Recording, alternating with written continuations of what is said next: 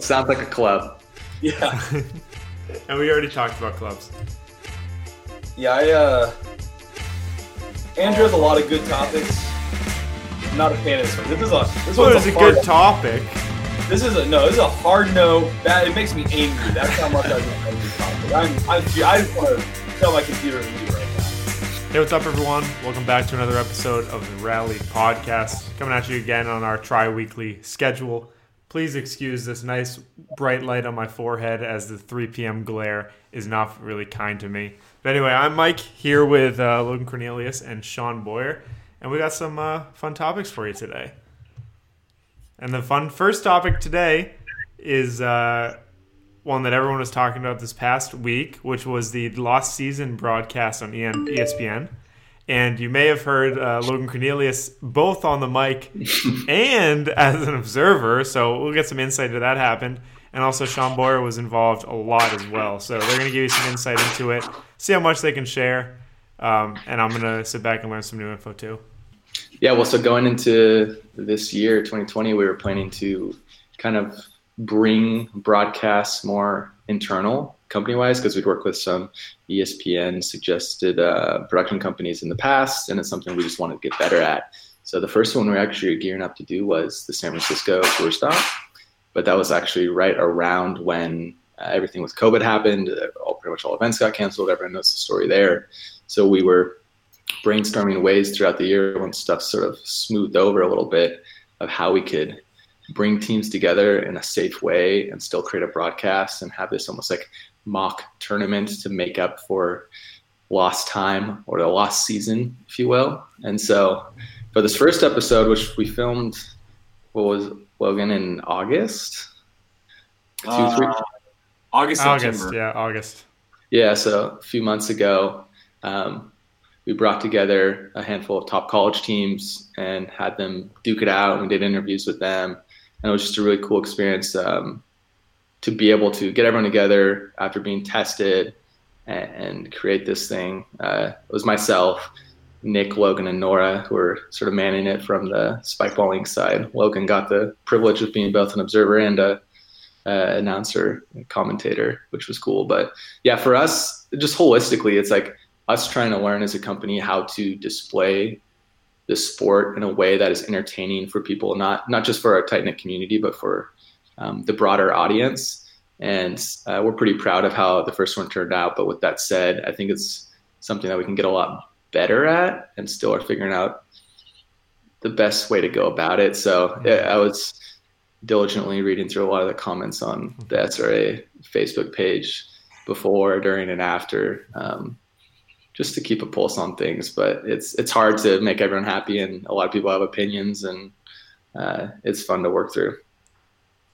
Yeah, and like Sean was like the director of it all, so it's kind of cool seeing him take over and kind of cast a vision on making it all happen. And that was exciting to see, just from a different point of view, and just seeing Nick kind of be the producer role and Sean be the director role and kind of make it all happen and plan it out. And just even to like see these real games go on and people competing, and then how it's all pieced together and made into a storyline was exciting to see. And yeah, it was fun to be a part of it however I could. I enjoyed it a lot. So it's cool just seeing us try it in different ways. And again, it's really like, I feel like Sean's baby putting it all together. So I really I'm there and I'm like, hey, tell me what to do and I'll do it. So Well, you did it all. I like being along for the ride. Yeah, the other element here was for the first few broadcasts we did, it was very like traditional sports broadcasts. It was, you're going to show the full game from start to finish. Like, here's the sport, here's the tournament, very structured. And going into the lost season, what we wanted to do is encapsulate more of the storylines with the players and have more of the interview elements. And I think we're going to keep trending that way, because we think there's a lot of great personalities within the community and just the people involved. And I think intuitively, the more someone cares about who's playing, the more engaged they will be with the actual sport that's going on. So that's kind of our line of thinking with it all. But going into 2021, granted, things aren't the world isn't totally shut down. We're hoping to do a few more broadcasts like these and just keep expanding on the idea and get better at it ourselves, which is encouraging. Yeah. To go with the story, you had all the interviews. I wanted to ask, how long did you interview everyone? Were you just like in there for hours trying to get some good sound bites? Well, so for the last season, the first one that just aired, we did interviews and the gameplay all on the same day out at the same site. And so like teams would interview and then go play, and then we'd like cycle people through, and it was like a day-long thing.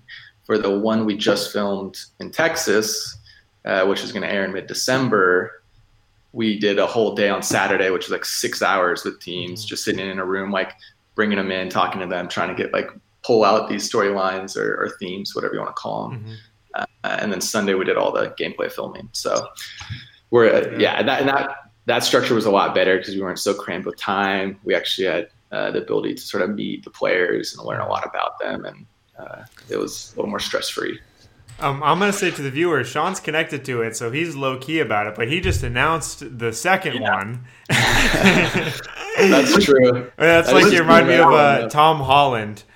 Oh yeah, when I was filming Spider-Man 1. Oh, not that there's a second one. Not that I filmed more than one. Yeah, I guess. But I mean, but that's the end of the broadcast. The end of the broadcast said to be continued, and you're saying it is to be continued. It was at Texas. We'll see what else that brings. But no more spoilers other than that, and should be up in December. I'll give one spoiler on the second one. So we invited 5 teams to come out to Texas, and we invited 5 because there was a chance with all of our precautions we were doing with testing that a team might test positive for COVID and not be able to attend. And that's actually happened with one of the teams, and they couldn't attend. So we were fine and had 4, but I'll leave the people to speculate to that, what school that was or what school went. But yeah, that's going to air mid-December. And I think it'll be even better than the last in terms of just production value and how it's all pieced together. You're going to have to do one next year called The Lost Season. We'll add it to the docket. Yeah. That's how we're going to get our views up, is we're going to start getting Sean to drop hints about different things in the middle of the episode. I'll start dropping some Spike Ball limited edition knowledge. This is how we get everyone here. Yeah, I don't think anyone cares about what I do, so I don't have anything to review here. I was trying to think of something, but I couldn't. Yeah, exactly. Hey, you got the college schedule for next year. Yeah, I guess I do have that. Yeah. He's wearing a Cowboys jersey. Is that a hint? It's not a jersey. Not a jersey, also. I'm just thinking. But I enjoyed the last season. I think when you try to do the more storyline aspect, I like that because I think you get to know the people. I think what's interesting is it's kind of that hybrid between documentary and live game, which is kind of interesting. Like, it's not. It reminded me of I don't know what other things, but like the Bruins used to do it, the NHL used to do it, where like during the playoffs, it would be like off the ice stuff, and then they would do the games, but from like a very impersonal view, like down on the ice or all that stuff. And it wasn't like that, where it's not completely personal from the perspective of one team. It wasn't completely just a straight broadcast. So I like the hybrid, but I'd also be interested to see like if we did a very, is it biopic or microscopic view of one team, like what would that be, right? Like if the entire broadcast was no high angle stuff, it was straight views of Ohio State all day. Like what would that have looked like? Yeah, like a not necessarily a documentary, but a documentary feel about it following one team. Is that kind of what you're saying? Yeah, right. Where you're just like following one team all day, and that's all we care about. Yeah, it'd be cool to do once seasons come or the tour stops come back. Do we follow around whatever the reigning national champ is for a year and just make a docu-series on their progression through the sport and how they perform and approach it? Right. That'd be pretty cool. I think there's tons of cool stuff. I love the hybrid approach between the two to get to know people, but also make it a more of a broadcast. But I'm also just super excited to see where it goes in the future with everyone. Yeah. And I want to touch on commentating a little bit, because I know there was a lot of talk in the comments for excitement. Like I may not be the gold standard, but I'm hoping to at least be aluminum. Oil. But yeah, what, Sean? You can finish your thought. I was going to say, I liked all the comments about like wanting more excitement and like reacting to things. And I think that's one thing that was interesting, because obviously like I was observing day of and we filmed afterwards. So, and no, I didn't remember every play, but there was a lot of like I wasn't watching the game for the first time, which was an interesting way to look at it. But I think the excitement part of it, and Sean, you've obviously commentated as well. Like, how do y'all feel that roundness should be commented? Because I know there are a few different views on like whether like it should be hype, we should be getting loud, or like it should be like tennis. So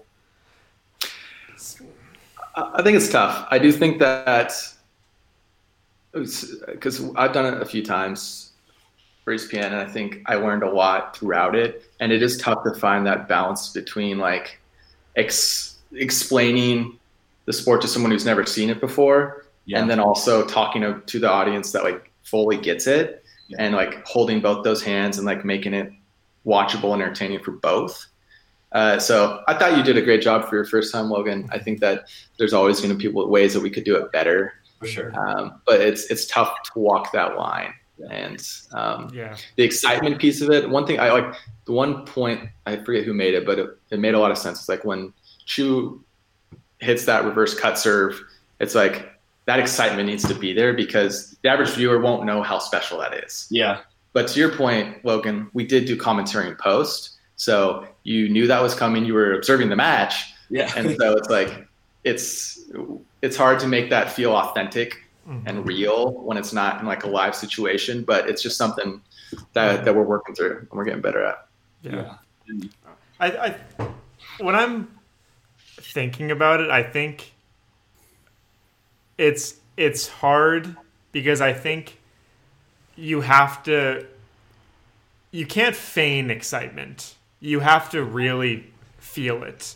And I think that's hard when you're doing it in post, or when you're doing something, right? If you're commentating a match and it's pool play, you'll like get excited for some cool plays, but you're not excited about every play, right? In the semis and the finals, you're excited about every little thing. And I think that's hard with maybe it is just hard with a smaller little event, where we're not stoked because it's not like the college national finals, or it could have been, right? I think excitement here as the college national, say it's a pseudo college national finals, that excitement can kind of ooze. And I think you just have to bring it up so that the fans know that it's exciting. And I think it comes from the person commentating and you, but it's really hard to kind of find that level and also try to maintain professional, because I know for the first broadcast, like you you're saying, Sean, you have to, you sound professional, you explain little things to the game, and so it's hard to just go off. And I know on professional games, when it's coming down to it, the commentators kind of just, they do go wild a lot of the time, but for the most part, they're not. And it's hard to figure out where you are in that, wave of it. Yeah. And I will say in the second filming, there were exciting plays in the first one, and like Chu's reverse cut was good. It was a fantastic reverse cut. But in the second filming, there were a few plays that got me out of my seat, whereas there was a lot of exciting plays in there. So there were some that got me out of my seat in the second filming. So it'll be exciting to see those. And I think one thing too, I think it was like when obviously I'm a big football fan. When Tony Romo transitioned to be a commentator, there was a lot of like people didn't like the way he commentated, but then slowly like he like became one of the best commentators in the game. Like he had that like childish excitement about every play, and then obviously like he started like predicting what was going to happen. But he commentated a different style. So I think just working with him, trying different styles is you can find what kind of fits it. And I think there is a lot of people like that are in the community and ingrained in the community. They're watching games in a different way than the majority of people who are watching those games on ESPN. So it's to Sean's point earlier is how do we find something for both? Because even like on our Twitch streams, like that's a very like distinct community. That's people who sought it out or watching it on Twitch. Whereas like on ESPN, that's a completely different community of people who are watching. So it's an interesting way to how do we find the right way to do it? I have one comment here, and then I think your original question was how should Roundnet be commentated, which I think we didn't really answer. But the first thing is I think a lot of the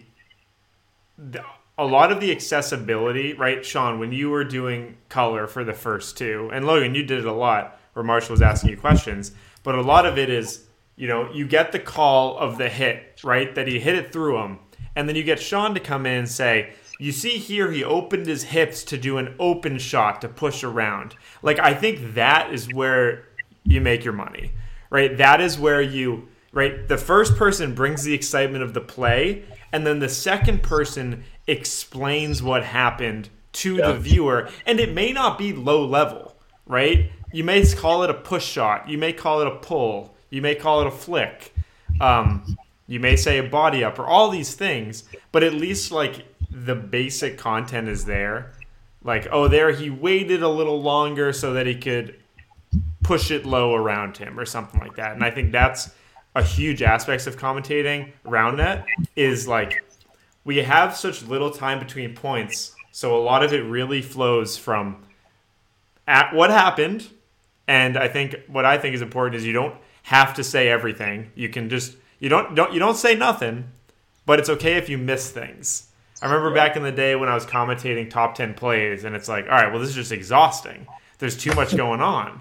But you can just like wait for a second and kind of see the hit, or that's a good chance to build excitement because you're like, oh, are they going to get it on? Right? You don't have to like say, oh, and he hits it with his right hand from a distance.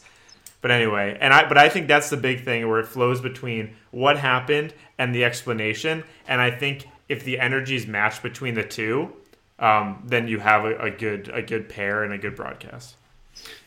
Yeah, and we're taking a lot of this to heart in the sense that for the second one, we want to take those points where we feel that there's like an educational element to the actual sport, and then show a number of replays from different angles, and have whoever the color commentator is come in and explain the nuances and like delve into it.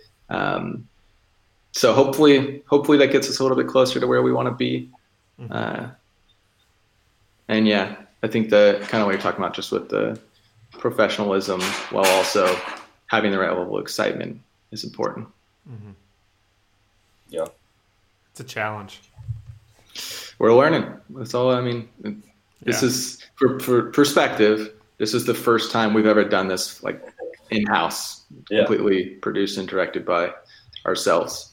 And it was really well done. Directed by Mr. Sean Boyer. Yeah. Well, it was a team effort. So we're just waiting for the SB now, right? Yeah. I wanted to say, like, kind of go what you got with that was, like, there was a segment explaining, like, serving, right? And there were some other things like that. And I think those go a long way. Of course, when someone puts on ESPN, they don't always often watch the full hour. But, right, that does a lot to it. And similarly, you could say some things about, the reverse cut or push shots or something. And you could show, like, 3 highlights of those things with the commentator kind of explaining it. And having those interjected into the broadcast kind of explain the game at a deeper level as it goes, but doesn't have to do it, like, every time something happens. Yeah, totally. Yeah, love that. So we got 2 more topics. I think this one, we'll try not to tangent too much. We'll see how long it goes. But this is a funny one brought to us by our producer, Mr. Andrew Gassaway. And at first, So he brought up the concept of 3-person teams, and all three of us first thought he was talking about 3-on-3. And I was already spinning. I was like, all right, well, I played in a 3-on-3 with sides in a bounce tournament, and like I was the setter, and I received every time, and Ezra was like our lefty hitter, Nick was our right. We had everything going. Not what he's talking about. Scrap that. And I think we've already talked about that before. What he's talking about is having multiple people on a team that can sub in and out during a tournament, during a game maybe. And Logan, are you shaking your head, or are you just waiting patiently? Well, I was shaking my head in my mind. Apparently I was doing it. Apparently I was in person too. So we'll see about that. I'll pose for the first question. Do you think that there would be a future in which there are more than 2 players on a round-net team? I'll put it this way. Maybe there's somewhere in the multiverse, people are playing with 3-man teams, but I don't see it as a future. And 3-man teams, 2-on-2 round net with 3-man teams just sounds like there's someone who's spending a whole day not playing a lot of round net, and they're going to go talk to the GM and they're going to want to trade. They're going to want to go to a different organization, get out of there because they're not getting the playing time. The games aren't long enough. They aren't tiring enough. Are you telling me when you're in the finals, your arm's feeling fresh? I mean, it doesn't feel bad enough to I need to sub out. But also, I'm not a serve baller, so I don't really know if I can answer that question correctly. Yeah, I think that I could see a future where we have solved the rally problem. Each rally is now going a minute long, and the endurance of players fatigues over the course of a tournament even more so than it does today. Maybe that would warrant substitutes, but even then, I think most players are competitive enough to not ever want to be subbed off or sit on the sidelines for an important time in the game. So it'd be a hard case to make. Mm-hmm. I'm thinking of a cool situation here, right? So we got Chiswick Showalter plus Ryan Fitzgerald, 3-person team. We got on the other side, we got Boisterous, Preston, and Caleb plus Clark Marshall. And for some reason, I don't know well enough in this analogy, but essentially it's like, okay, Boisterous took us game 1. Let's throw PJ. PJ got blown up on the serve. And it's like, okay, let's surprise him. Let's bring in Fitzy. And then Fitzy and Tyler win. But Boisterous is like, yo, all right, Tyler and Fitzy, I know they got a Clark problem, so let's throw in Clark. But then, Tyler and Fitzy first are like, ooh, all right, so should we sub out Tyler preemptively, or are they going to bluff and not throw in Clark?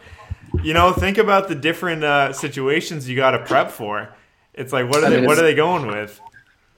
It's like a lineup in any sport, It's kind of like a chess match in that way. Yeah, it's going to be like a little chess match. And then the reason I don't like that, though, is because it's even less of a reason to have a well-rounded game.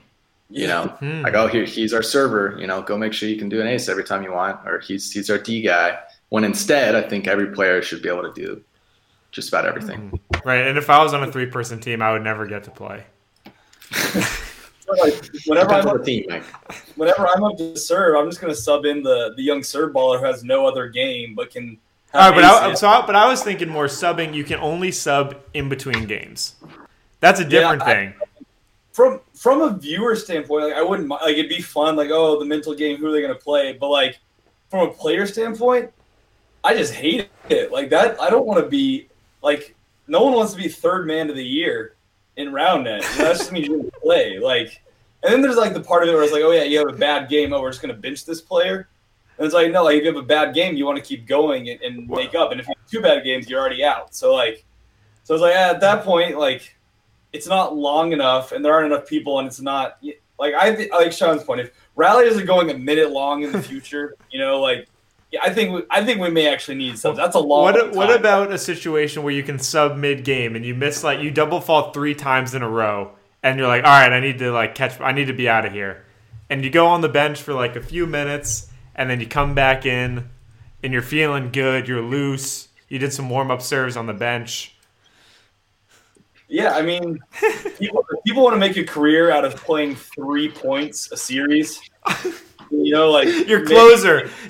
He comes in, he has a 10% serve, but you need it. He's coming in at 2019 because it's a guaranteed ace. Yeah, maybe. I think we're more likely to go the coaching route before the 3-man team route in the near future. Yeah, I agree. All right, what about 4-man teams? That just sounds like 2 teams to me. That sounds like a club. Yeah. And we already talked about clubs. Yeah, Andrew has a lot of good topics.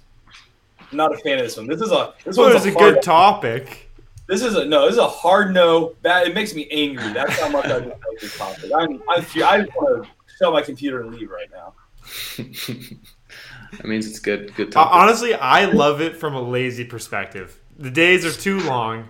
Sometimes my arm hurts. Sometimes I need a breather. I'm thinking because, playing flag football, I run a couple routes. I'm calling someone in. I need a breather. We have some games where not everyone's there. We're playing strict 5-on-5. I'm covering the QB every time I can because I'm not running playing DB every time. So I'm thinking round net. Ooh, I played a couple pool play games. I'll set this one out. You guys got it. Except one go route in football is probably the same amount of running as an entire tournament in round net. But except for back in the day, we used to, when you played defense with Ian Golombesky, essentially you would start up a scheme, but essentially, which definitely is used today, but essentially it would involve just sprinting to the other side immediately. And you do that every time, especially when people are getting 1, 2, 3s and you're completely out of position. You're just gassed. And you're like, what is this? 1, this defensive scheme isn't working. 2, it's making me worse. I'm getting tired as you go. But anyway, okay. Hard nose from you. I'll bring it up with the board. I'm probably down. It's probably going to get approved. So everyone start picking up your third player. We're going to start a team right here, us 3. But they don't want to sub out, so I'm just going to be there for the glory. I will gladly be 3rd man of the year, Logan. Yeah, I don't think we're going places, so you're not going to win much, man. Yeah, I think we gotta wait for the Serve Ball era to get fixed first. Yeah, well, you'll just win the San Francisco tour stop because you're the only 2 that can attend. All right, I'm down. Beautiful. All right, guys, last topic here, and it was a very wholesome one from Andrew. Logan also hates this topic. That is not true. This topic is, Andrew said, to give some thanks, as this should release on the day before Thanksgiving. So give some thanks for some things in the Round Net community we're thankful for. Don't have too many, but I'm sure I can scrap up a few and show some thanks. I'll start with one thing I'm thankful for. I think similar to what we were talking about with the broadcasting is I'm not the biggest sports guy, but it's very cool how excited I get watching Round Net. I just I'll just get up from my seat, or I'll have to pace because I'm so nervous. And I don't really get that in a lot of things. So it's so great that I have that in Round Net. So I'm thankful for the game and also the teams and the people that just make it exciting. Yeah. Just imagine you pacing in front of your TV watching the latest broadcast. I'm going back and forth. I'm like, Logan, you better call that a pocket. Nothing but great calls there, though. Yeah, nothing but good calls. Yeah, I'll go with. I feel like I gotta go with the Taser shot.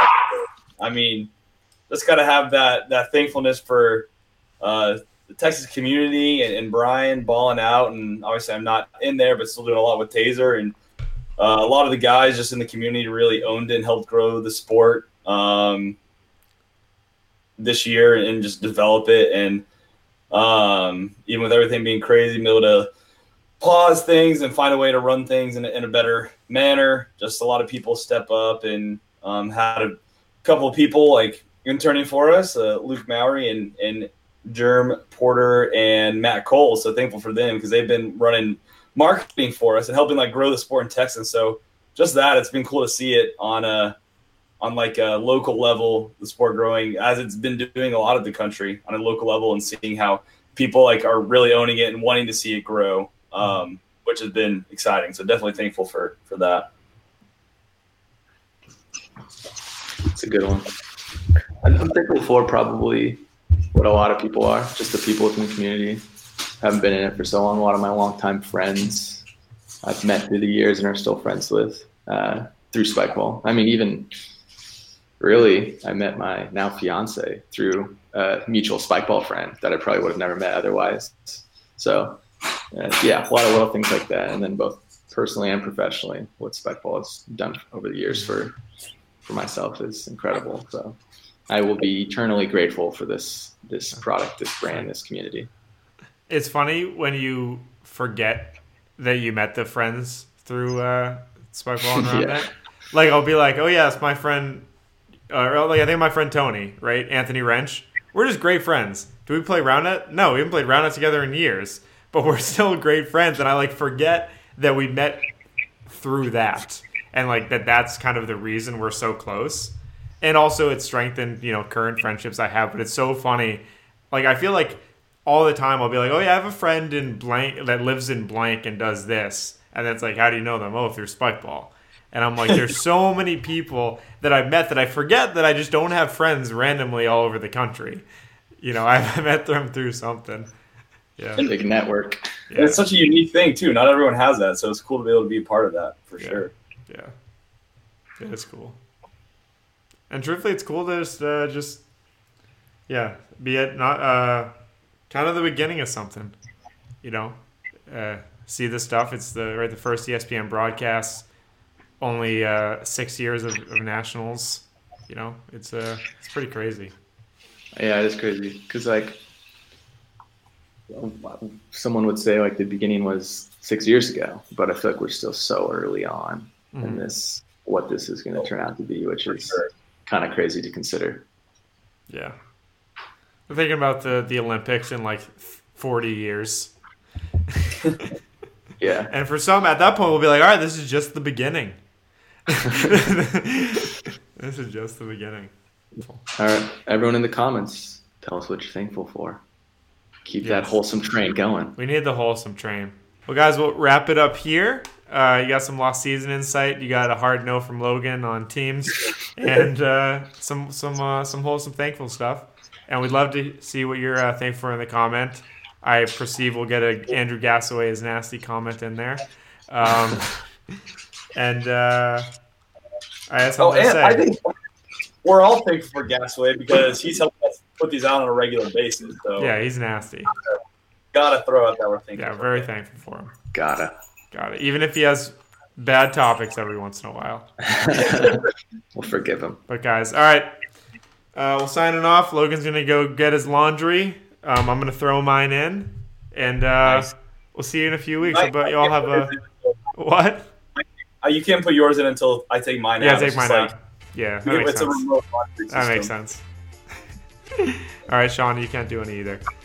Bye, everyone. Hope you have a wonderful Thanksgiving and a safe one, too. We'll talk to you soon.